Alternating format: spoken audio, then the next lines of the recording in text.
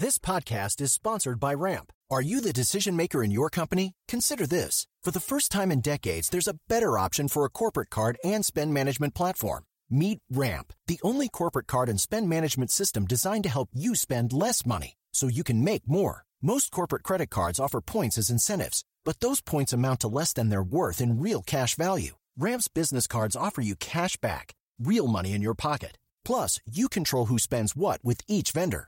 And Ramp's software collects and verifies receipts automatically, which means you'll stop wasteful spending and close your books in hours instead of days. Businesses that use Ramp add up to 5% to their bottom line the first year. If you're a decision maker, adding Ramp could be one of the best decisions you've ever made.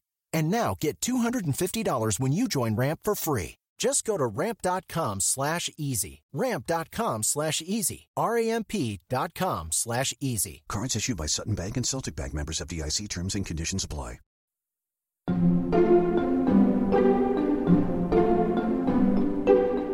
I think that there's a way that sometimes museums are seen as scary, but it's not like a trip to the dentist's office. It's like the thing that you're scared of is that you might not know. And so I hope through images, through sound, through different programming that I've done over the years, that it helped to demystify it for those who couldn't imagine themselves in those spaces. Welcome back to Working. I'm your host, June Thomas. And I'm your other host, Rumaan Alam. Rumaan, this week you spoke with writer and art curator Kimberly Drew, who we just heard from. I know from previous episodes that you're a keen museum goer. New York's museums and galleries have finally and slowly started to reopen in recent weeks. What's the first place you want to visit? I think that I'll probably go to the Brooklyn Museum first. It's my local spot, and it's one of those great encyclopedic institutions with a smattering of everything. You know, Egyptian art, modern art, classical art. And it's a place that I could just stroll through happily and lose myself. And I've really missed that place.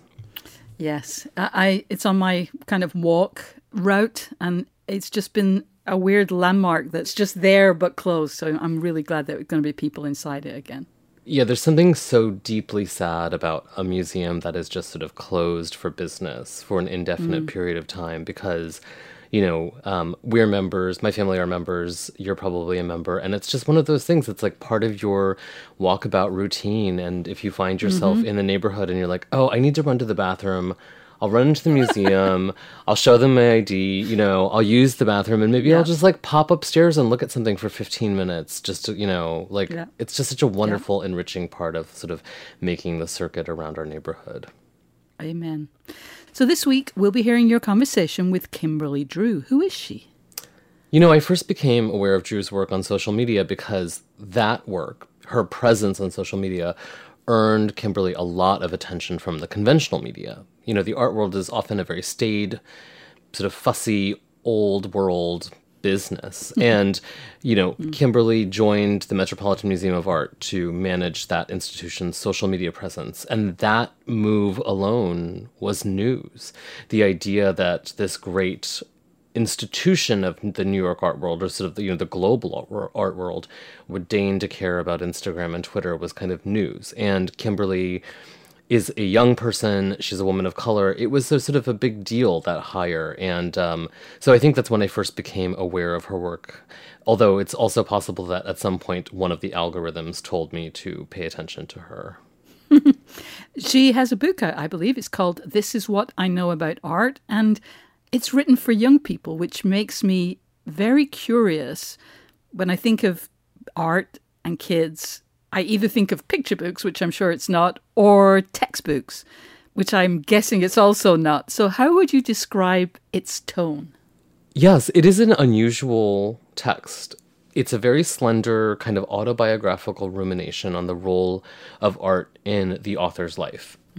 It's written in this very intimate tone, and I think that the art-inclined teen reader, right, the sort of YA reader, will find the tone really alluring. It's a little like having a conversation with a cool older person, like a cool older cousin or a cool older sibling who happens to love the same things you do. And the voice doesn't condescend to the reader, but really welcomes them in and says, like, hey, this is how I came to get excited about art. And there's something sort of infectious about it. And it made me very excited to have this book on the shelves for my kids. My older son just turned 11 in the last month, and the idea that he might pick this up at 14, rejecting a lifetime of me trying to get him interested in art, but sort of getting excited about art because this cool older person was like, hey, you might like this. That's awesome.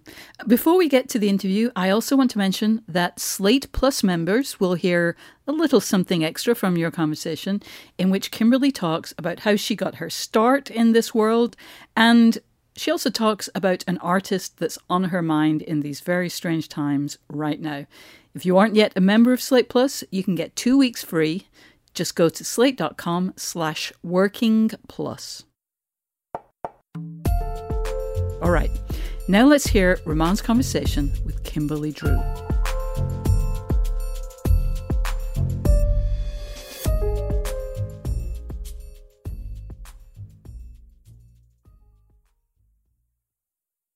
This is the story of the one. As head of maintenance at a concert hall, he knows the show must always go on. That's why he works behind the scenes, ensuring every light is working, the HVAC is humming, and his facility shines. With Grainger's supplies and solutions for every challenge he faces, plus 24/7 customer support, his venue never misses a beat. Call quickgrainger.com or just stop by. Grainger, for the ones who get it done. If you imagine yourself running into one of your mother's friends on the street and they said to you, like, what do you do? What are you doing? How would you answer that question? What do you do? It's funny because I think if I answered to one of my mom's friends, I would be really specific. I'd be like, this is what I'm doing right now, which in many ways is representative of my career, and that I wouldn't say that there's one thing that I do singularly. I very much feel like a gun for hire, and I'm often presented with different challenges, and a lot of my work is finding solutions for those challenges, whether that be the challenges of being a writer, the challenges of being an author, the challenges of working in the arts and in proximity to artists. But it's really quite difficult to explain even to friends in industry what I do. I want to sort of start in your youth, and I wonder if you can answer for me what the role of art was in your life when you were a kid. I mean, it took many, many different shapes. I was lucky enough. I was born in 90. And also grew up in New Jersey, and so I had access to an education system where art was taught, which is not what a lot of kids and parents can say right now. So I think for me, art was always something that there was an infrastructure around, whether that was family trips to museums, or I have family members who are artists and kind of have extreme proximity to creative practices. And then at school, there was always an art class, kind of throughout my entire education. But was it a thing you had to have, a passion, or was it simply part of the texture of your life? I wouldn't say it was a had to, or like I had no extreme urgency around art until I got to college. It was just always there. And I think if I were perhaps of a different walk of life, someone would observe kind of my natural draw to it and say like, oh, you should probably consider a career in it. But it's so rare that people say that to especially young Black kids.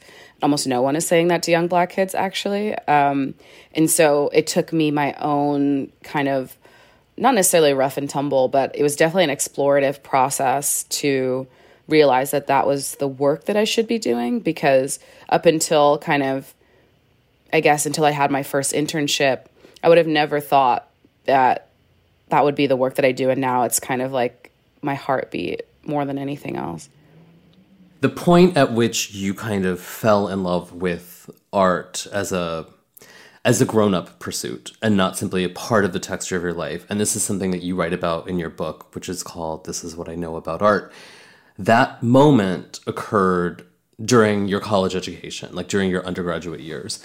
And you didn't grow up ignorant of art by any means, but I loved your describing a kind of adulthood awakening around art. And I wonder if you could sort of talk about what that was.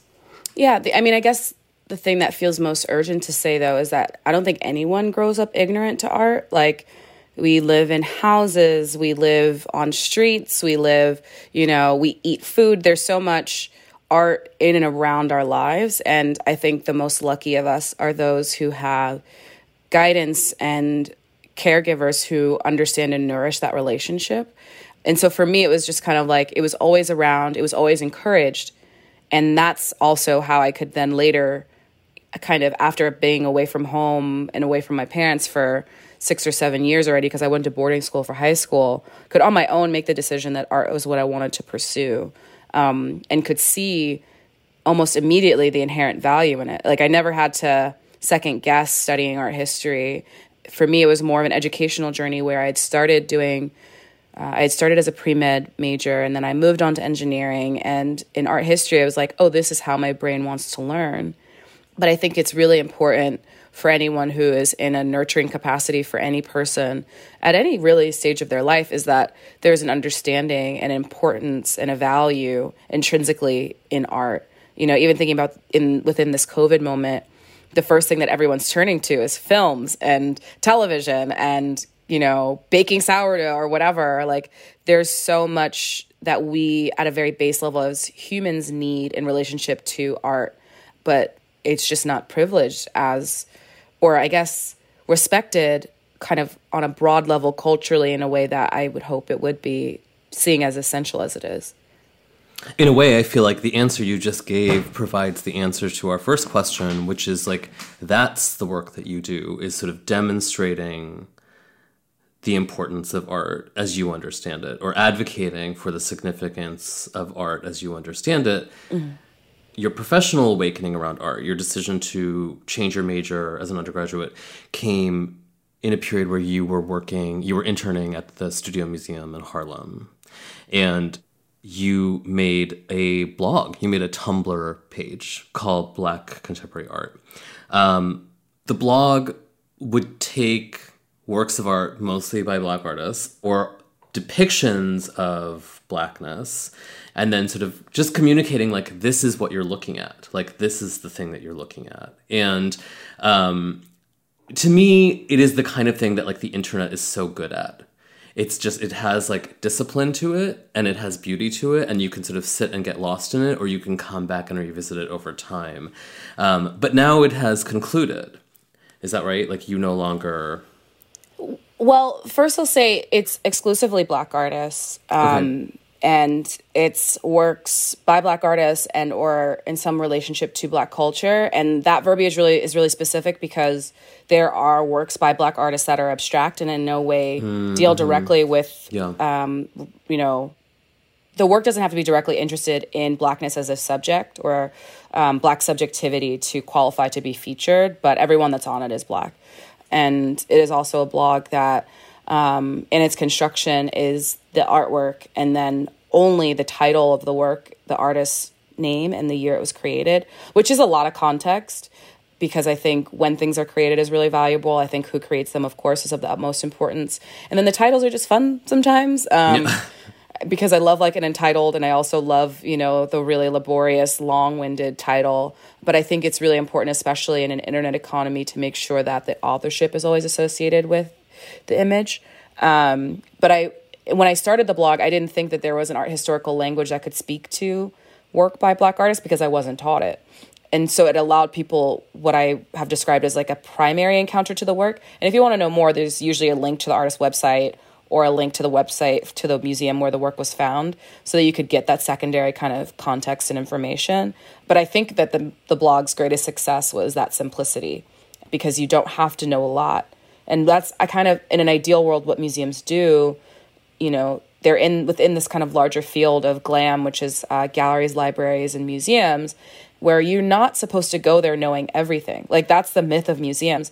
Somewhere along the line, it became like, if I don't know this, or this, then I shouldn't go.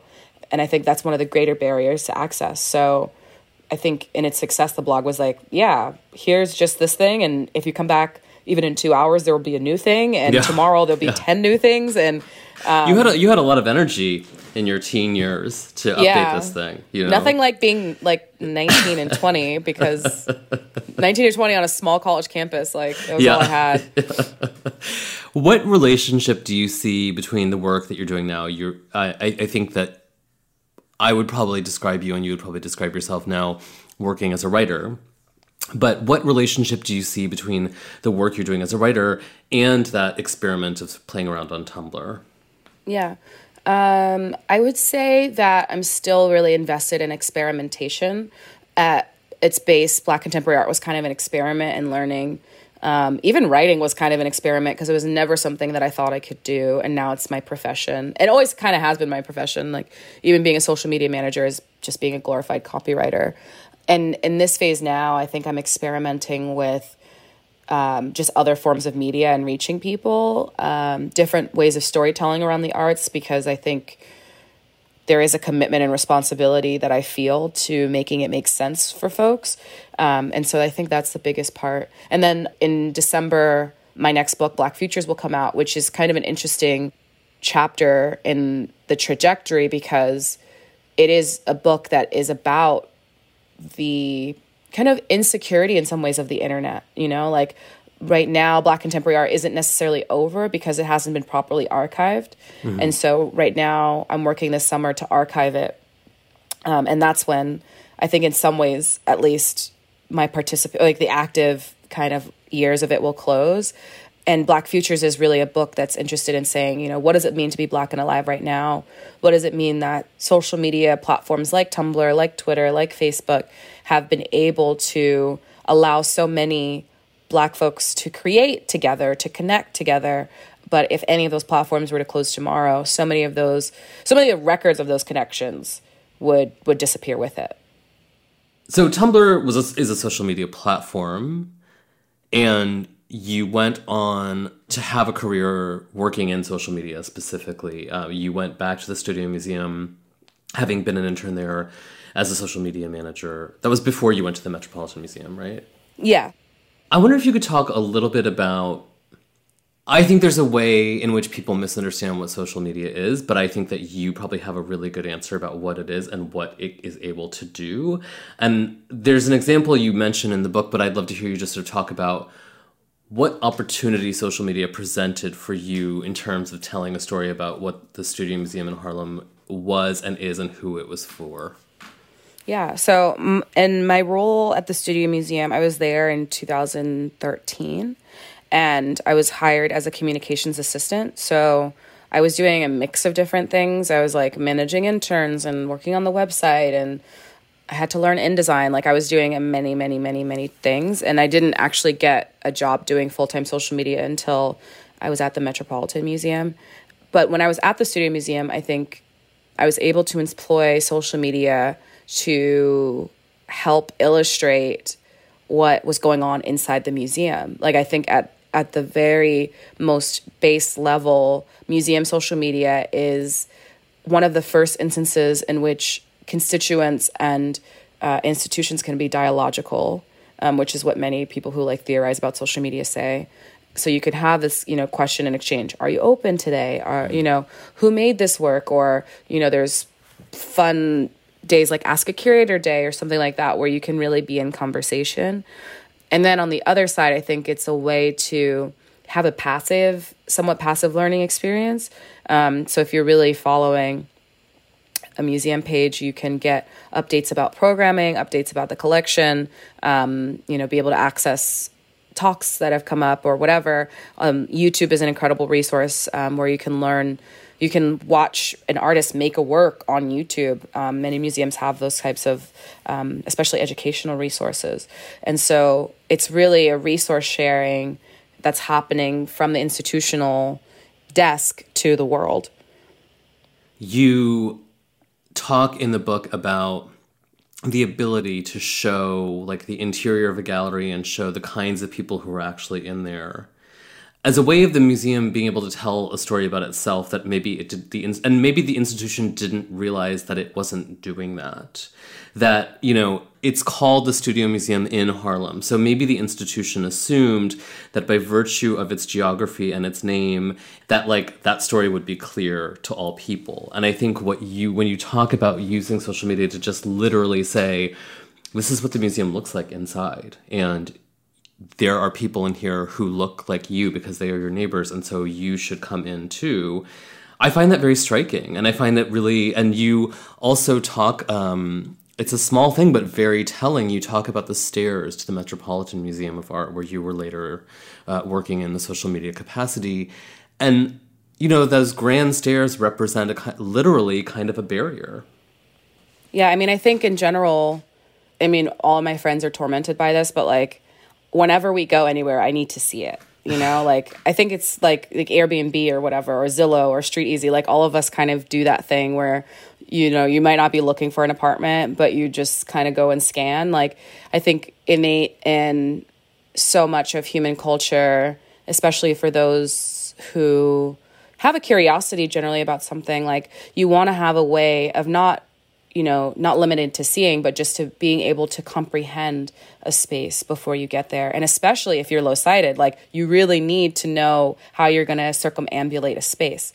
And so being able to properly anticipate an experience, I think, is such a big barrier for so many it's not normalized to talk about. But I need to understand the architecture of a space. I need to understand the proximity to the closest store. I need to know, I need to see all the exits. I need all that information to have what is, a vulnerable experience, which is what entering into a space of learning is for all of us. I think that there's a way that sometimes museums are seen as scary, but it's not like a trip to the dentist's office. It's the thing that you're scared of is that you might not know. And that is definitely a fear, but more than anything, it's just an announcing a vulnerability that you may have. And so I hope through images, through sound, through different programming that I've done over the years, that it helped to demystify it for those who couldn't imagine themselves in those spaces. Because there's so many ways that institutions are shifting and changing to better accommodate, including low vision tours and touch tours, So museums are really innovating. And if you don't know that innovation is happening, then you won't go. And then the programs will fail. And so, because any museum fails without its audience. That's what museums are built for. It's for people. We'll be back with more of Rumaan Alam's conversation with Kimberly Drew after this.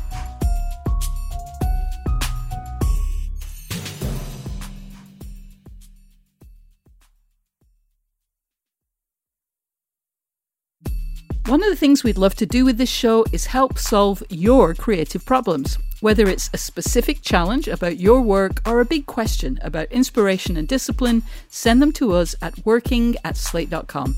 If and when we can, we'll put those questions to our guests.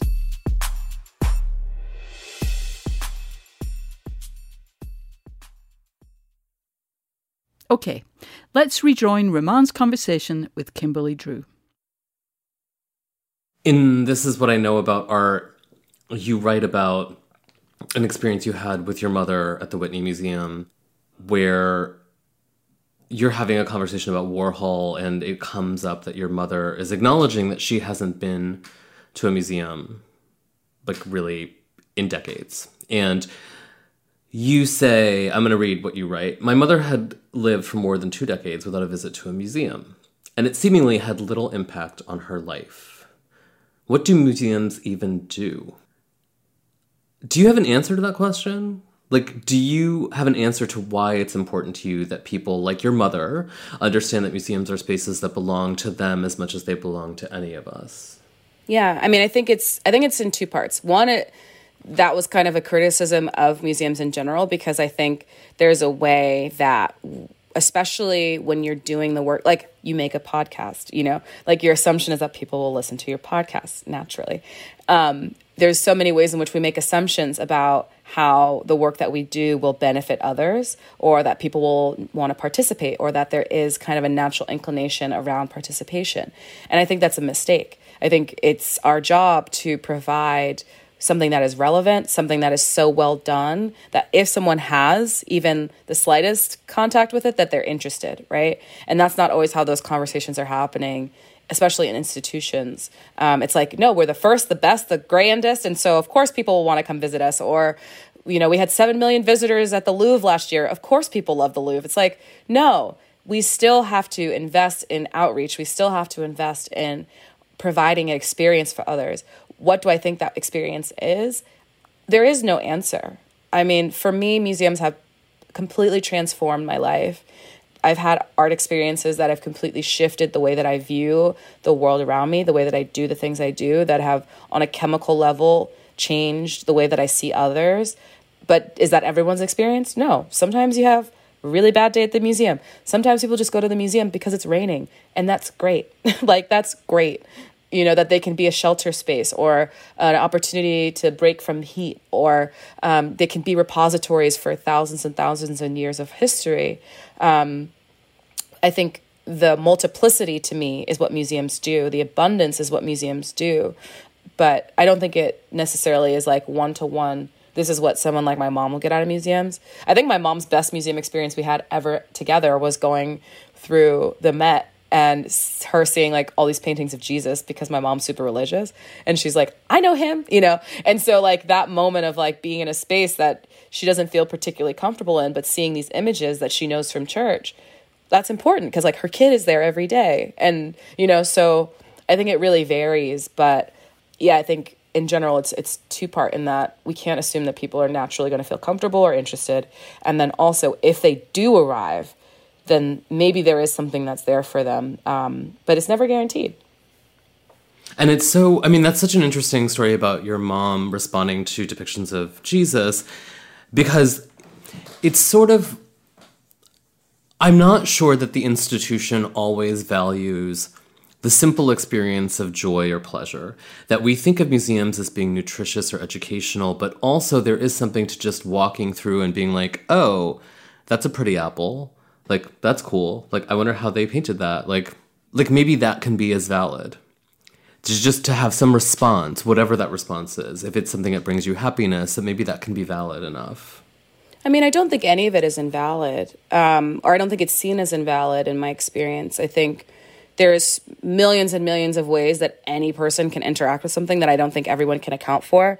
But I think there is incredible passion that goes into the study and mounting of works, which is one of the like false dichotomies between like visitor and curator, or visitor and art handler, or visitor and conservator, where it's like, these are also people. Yeah. When I was at the Met, there was a Michelangelo exhibition, and Carmen, who curated the exhibition, had worked on this show for 40 years. That's a love affair, you know, like that's not just like intensive scholarship. Like 40 years is like, that's 10 more years than I've been alive. And like, that's kind of incredible. You know, I don't have that attention span. Yeah. One of the things that I found really striking in your book, This Is What I Know About Art, you write about being a young person working inside of these institutions. You were young, you were Black, you're a woman, you're queer. So you were you were carrying a lot of difference, or whatever. You were carrying what we call difference, but really it's just like you were yourself, and the institution maybe was not filled with people who were like you. And we're all dealing in our own ways with thinking about police violence, with thinking about just like the epidemic of violence against our Black citizens. And it really affected you. And then you write this thing that I thought was so beautiful. My faith in the importance of art had never been more concrete. It was images, sculptures, and writing that helped me wade through the anger I was feeling. Do you think art still is performing that function for you? And do you think art is performing that function for the rest of our citizens right now? I don't think that art is a one-to-one solution for the world's ills. But what I do really value is the way that art can be, one, an opportunity for departure, whether that's making art yourself. Like in the beginning of COVID, I was making art for the first time in probably like 10 years. which is so funny because everyone thinks I'm an artist and I'm not. But I was like making collages, and it was really nice to just have a tactile activity that wasn't touching my phone. And then I think being able to see, much like literature or film, to see someone else in like, I think in best case, seeing someone maybe of your similar walk of life feeling the feelings that you may not have been able to articulate yet is really powerful, which is why I feel like, you know, everyone loves like Toni Morrison and James Baldwin. It's like they are so masterful at making language in moments where so many feel really incapable of making sense of the world. And then the third thing I'll say about art that I really love, and this is just like a shout out to Meg Only, who's a curator at the ICA Philly, but Meg, amongst many, many other art efforts, but I want to shout out Meg specifically because she started an Art for Philadelphia fund and partnered with some amazing artists to sell prints. And the money from those prints would go to support, to help pay for people's bail money. So doing bail fundraising. And there's just so many ways that art exists in our world, like going back to even, and I learned this through Kelly Jones's exhibition Witness about the civil rights movement, but there were art fundraisers for SNCC and art fundraisers for these incredible civil rights organizations. And there's so many ways that not only is art, you know, a record of our time or something that we can do in real time, but it is also like this instigating force in seeing change. And so I think for me, it's those moments, especially in a moment like this one, where I can look and see people having conversations about like, do we need museums? And what does it mean, you know, that we have them in a moment where now people haven't been able to go to them for so long, and many are opening now, and I can't wait to go. But those questions being asked, like that teasing through, can we build a better world? Can we build a better institution? Is in the very construction of the arts, especially the visual arts, in a way that I don't see as rigorously sometimes, because people really are like, whatever, like there's a very like anarchist kind of stream within the visual arts that like I don't see in Hollywood and I don't necessarily always see in food. We're constantly kind of mining through ourselves and picking ourselves apart, and trying to do better at what we're doing. And I think it's because the roots of the art world are so based in just the worst things. So it's really, I think, you know, in this moment, I'm really leaning on not only my peers who are artists, my peers who are organizers, but I feel really abundantly proud to be a person who gets to dedicate so much of their life to art. I mean, I suppose I should say in this conversation that this is a book for younger people, and that part of what I enjoyed so much about the book is that I could picture the young kid like a younger version of you, or like an older version of my own sons who are both Black, being talked to in a way about something that maybe they aren't always talked to, which is art, and being encouraged to be curious about it or to care about it, and to show them through the example of your own biography what art has meant for you without saying it has to mean that for them. Like, the argument of the book is just like, this is what I know. This was my experience. It did something for me, and it may do something. And the suggestion is it may do something for them. And that feels to me like really powerful advocacy, that you're talking directly to kids. Mm-hmm.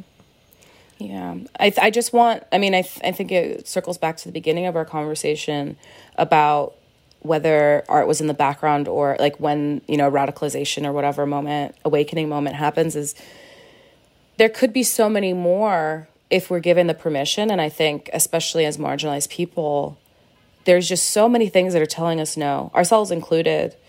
I've had so many conversations with young people where they just feel like they can't do something. And I'm like, who told you that? And I was so obsessed with like, who told you, who did this? And I think in this phase, I'm just more like, okay, I'm going to not even get into the nitty gritty of why. What I'm going to say is that you can. And what I'm going to say is this is how I did it. And if this information in any way helps to inspire you to do whatever it is that you hope to do, take it, run with it. You don't have to do it in the way that I did it. You don't have to do what I did. This is just the story of someone who did not tell themselves no. And that's it.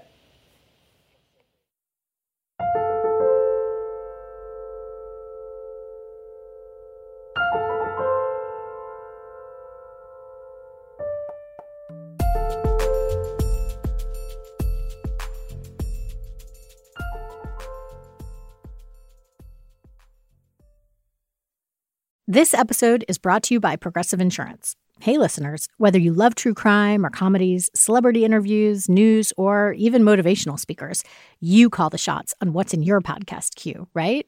And guess what? Now you can call the shots on your auto insurance, too. Enter the Name Your Price tool from Progressive. The Name Your Price tool puts you in charge of your auto insurance by working just the way it sounds. You tell Progressive how much you want to pay for car insurance. Then they'll show you a variety of coverages that fit within your budget, giving you options. Now, that's something you'll want to press play on. It's easy to start a quote, and you'll be able to choose the best option for you fast. It's just one of the many ways you can save with Progressive Insurance. Quote today at Progressive.com to try the Name Your Price tool for yourself and join over 28 million drivers who trust Progressive. Progressive Casualty Insurance Company and Affiliates. Price and coverage match limited by state law. Rumaan, that was a really lovely conversation. And I was particularly struck by her discussion of museums not necessarily understanding how outsiders see them, which leaves many people who might well be very positively affected by what's inside their walls, not realizing that this building has anything to offer them. And I'm curious, did you grow up going to museums? Do you recall the role that they played in your life as a kid? Art was definitely part of the diet in my family, but it was also a particular point of my own teenage rebellion in a strange way. It tells you a lot about my teenage years. I spent my adolescence in the suburbs of DC, and I was not especially popular or cool, and I spent Can't believe that. It's okay. I turned out fine in the end. But I spent so much time at the National Gallery of Art, which is, and this is sort of notable, which is a free institution. I spent a lot of time in the East Building, which is this really striking modern structure by I.M. Pei. It's such a beautiful place. The collection's so incredible.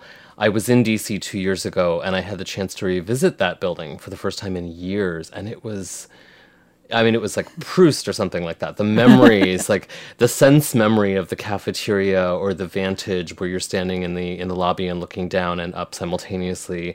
I love that museum. I really love the collection there. And the experience of being in there was just as rewarding at 41 as it had been at 19, which was kind of lovely to see.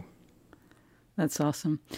She also gave a really great reminder that museums need to understand and consider the needs of the people who don't currently visit them or even really necessarily know about them as much, or maybe even more than the people who go there all the time or know what the place is. And, I think that's important in all kinds of situations, podcast networks, book publishers, theaters. And as she said, just being clear about what you can expect inside is crucial. Obviously, museums want visitors, but I think especially really elite institutions, we have to acknowledge that they kind of depend on seeming elite and also on raising money from the super rich. There's so many tiny ways in which, if you just adjust your eyes a little bit, you can understand how a museum that feels welcoming to people like you and me might feel unwelcoming to people unlike us, right? The presence of security guards, the idea of having to go through a metal detector, the idea of having to pay, pay what you wish, which is a particular strategy at a lot of institutions where, you can understand that museum goers might feel like, well, that means I can't just pay $1. I should pay $20, but I don't have $20, or I can't really exactly afford $20, or I don't understand what they're asking me, so I'll choose not to go. Or, Kimberly said this thing that was so striking to me about her own youth, which is that nobody really told her as a kid that art could be a thing that she pursued professionally, and that maybe that's just something that people don't say to Black kids. And I can't really argue that point, because I think she's probably not wrong, and that's disappointing to hear. I will say, just to plug my beloved local Brooklyn Museum again, I think they've done a good job of dealing with some of this. They have these big parties on the first Saturdays of the month, and there's no admission, there's music, there are talks and films and other programming. It's really understood to be for families, and it gets really crowded, and people know that it's fun, and crowds show up in force because they've seen it on Instagram and they've seen people having a good time. I don't know what that's going to look like in a post-coronavirus world, but generally, I do wish art institutions cared more about, especially about getting young kids hooked on art, because they're the patrons of the future, they're the donors of the future, and they need to learn that art is for them early in their lives. Yeah, yeah. I also loved her message that there's no one right reason to go to a gallery or a museum. Like going into a Smithsonian building to get out of the rain or to get out of the sweltering heat is just as good a reason as wanting to see a particular exhibit. Tell the truth, Rumaan. Do you agree? I do agree. I have walked a fussy infant around the museum in the dead of winter. I've gone to museums and spent 5 minutes looking at art and an hour in a cafe. I've gone to museums to buy something in the gift shop. My younger son took a class in a museum last winter. And so while he was in class for 90 minutes, I just sat on a bench and read. And understanding the physical space as not sacred lets you have actually a more intimate relationship with art. Mm-hmm. You go to the museum to be moved or to be entertained, but sometimes you just go because you want a cappuccino, and that's okay. Yeah, totally legit. So June, now that New York's phased reopenings are sort of reaching a different level, what institution are you excited to go back to? I live very close to the Brooklyn Museum, but I know, having just heard your last answer, I feel empowered to say that my favorite galleries, my favorite museums are portrait galleries. And I think there's something sort of slightly naff about that, because when you go to a portrait gallery, there's like a little bit of, it's almost like a trivia contest. Like you get to see the art and you get to enjoy that, but there's a little bit of history. There's a little bit of can I identify that person? There's a little bit of kind of a puzzle about it.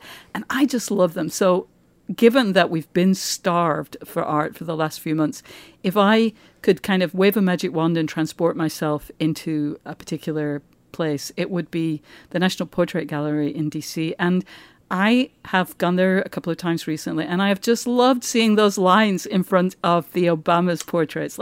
That is the dream. Shouldn't every gallery, every museum would love to see lines like that, just to stare at something? That's so fantastic. I love to see that every single time I go there. That seems like a really apt response for the quarantine period, too, because we are starved for art, but we're also starved for faces and people. And so interacting with portraits is kind of a way of interacting with people, but they're not annoying because they don't talk to you and bother you. Amen. Amen. All right, listeners, we hope you've enjoyed the show. If you have, please consider signing up for Slate Plus. Slate Plus members get benefits like 0 ads in any Slate podcast, bonus episodes of shows like Slow Burn and Dear Prudence, and you'll be supporting the work we do here on Working. It's only $35 for the first year, and you can get a free 2-week trial right now at slate.com/workingplus. We'll be back next week for a conversation between Isaac Butler and the costume designer Brenda Abondandello. Until then, get back to work.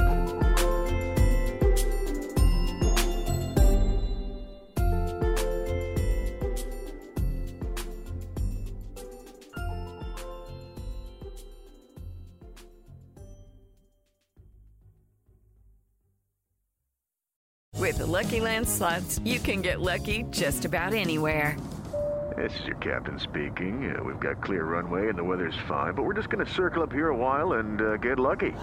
No, nothing like that. It's just these cash prizes add up quick. So I suggest you sit back, keep your tray table upright, and start getting lucky.